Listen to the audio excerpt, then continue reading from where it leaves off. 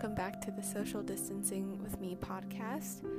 Today, I have begun a new 4-part series called The Powerful Pandemics, where I will investigate a little bit and tell you guys the history or overall history of all these pandemics. The 1918 influenza pandemic, also known as the Spanish flu, the 1957 flu pandemic, the 1968 flu pandemic, and the 2009 H1N1 pandemic, otherwise known as the swine flu. So I will be kind of giving you guys an overall history of what these pandemics are, what happened, what actions were used to save, and I will give you guys some more reasons to social distance.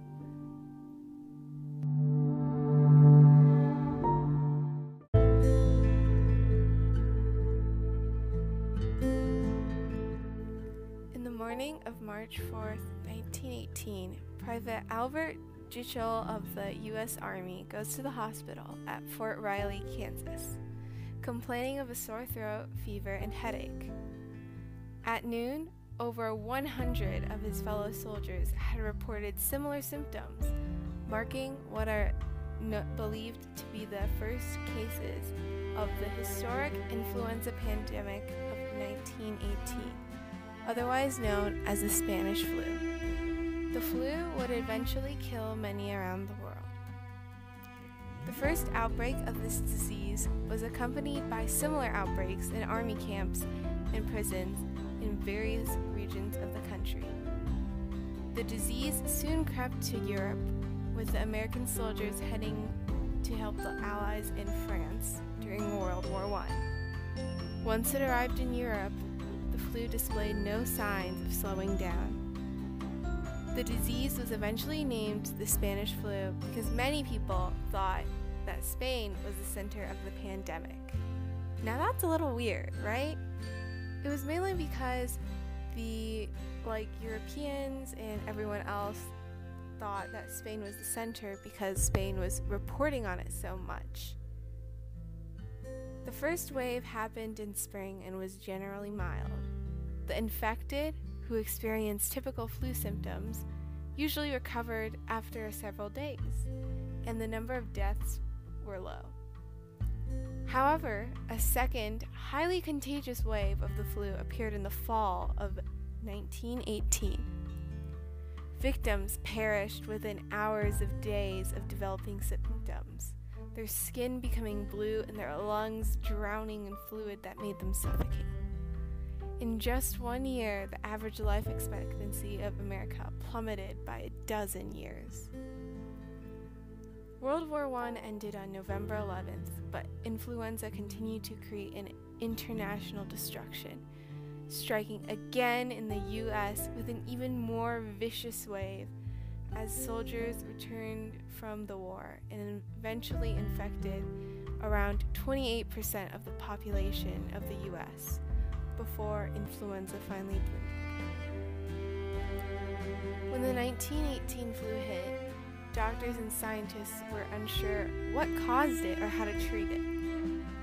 There was a shortage of health workers because of World War I, and many of the available medical personnel got infected with the flu themselves.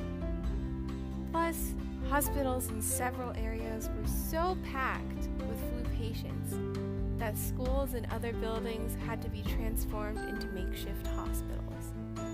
Officials in some communities imposed quarantines, told citizens to wear masks, and closed public places. Citizens were suggested to refrain from shaking hands and to stay inside, kind of like how we are now today. The flu was also detrimental to the economy. In the United States, all businesses were forced to shut down because so many employees were sick. Many services, such as mail delivery and garbage collection, were stopped because of flu-stricken workers. Philadelphia received its first case on September 17, 1918. The next day, in an attempt to stop the virus from continuing to spread, city officials started a campaign against coughing, spitting, and sneezing in public. Dr. Wilmer Cruzen, director of the Public Health and Charities for the city, insisted that the cases were not of the Spanish flu, but rather the normal flu. So, 10 days later, on September 28th, despite the fact that an epidemic was at its doorstep, Philadelphia went forward with the Liberty Loan Parade, where over 200,000 people attended. The disease spread like wildfire. In 10 days, over 1,000 people were dead, with 200,000 others infected. Only then did Philadelphia close public places. By March 1919, over 15,000 citizens of Philadelphia were deceased. San Francisco acted very fast and very quickly when the Spanish influenza hit, implementing a shutdown and enforcing mask wearing in public. On October 25th, the Board of Supervisors decreed citizens should wear a mask in public, with violators subject to fines or jail time. Spanish flu infections appeared to shrink in San Francisco by November 1918, and the city relaxed its regulations.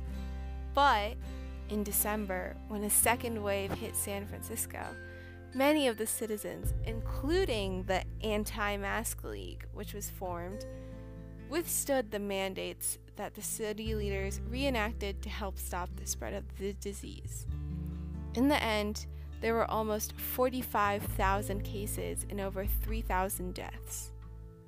In 2007, a study in the Journal of American Medical Association, otherwise known as the JAMA, examined data from the U.S. Census during the 1918 pandemic and graphed the rate of death rates of 43 U.S. cities. The studies found that the key to flattening the curve was social distancing, which is why, right now, during this coronavirus pandemic, all of us should continue to social distance to help flatten that curve and get everyone right back on track.